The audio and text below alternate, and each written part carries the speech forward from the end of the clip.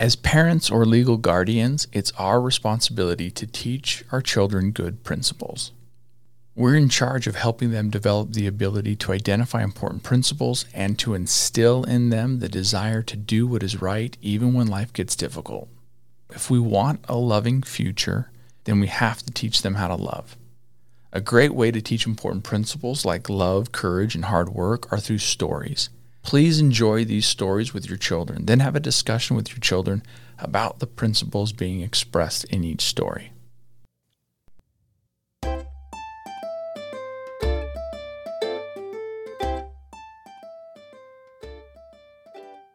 The Clever Monkey, author unknown, narrated by Bob Ross.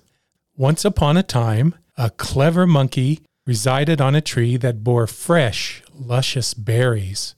A day arrived when a crocodile swam up to the tree and told the monkey that he had traveled a very long distance and was extremely exhausted from his journey. The crocodile had been in search of food and was very hungry.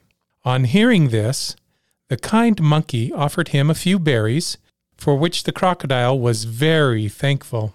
He asked the monkey if he could visit him again soon for some fruit. The monkey happily agreed. The crocodile came back the next day and the day after that.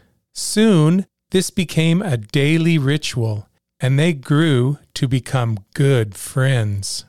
The crocodile told the monkey about his wife, who lived on the other side of the river. So, the generous monkey offered the crocodile some extra berries to take home for his wife. The crocodile and monkey continued to grow closer as friends.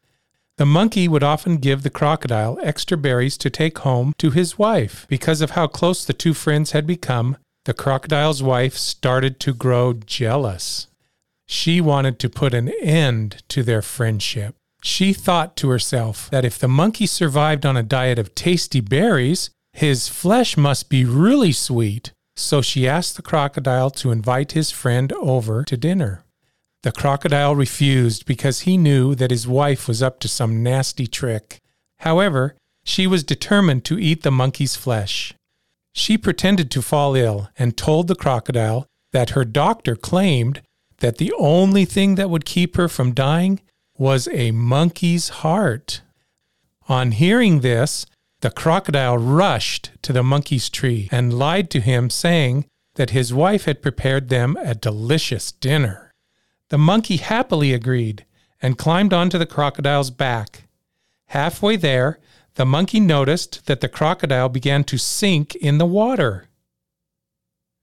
Frightened, the monkey asked his friend why he was doing that. The crocodile explained the situation truthfully.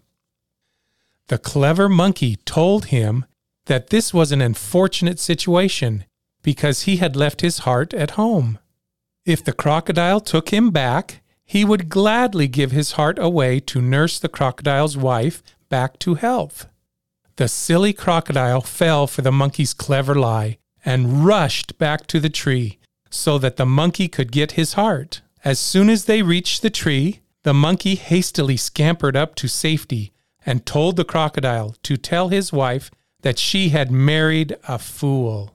And that's the end of the story.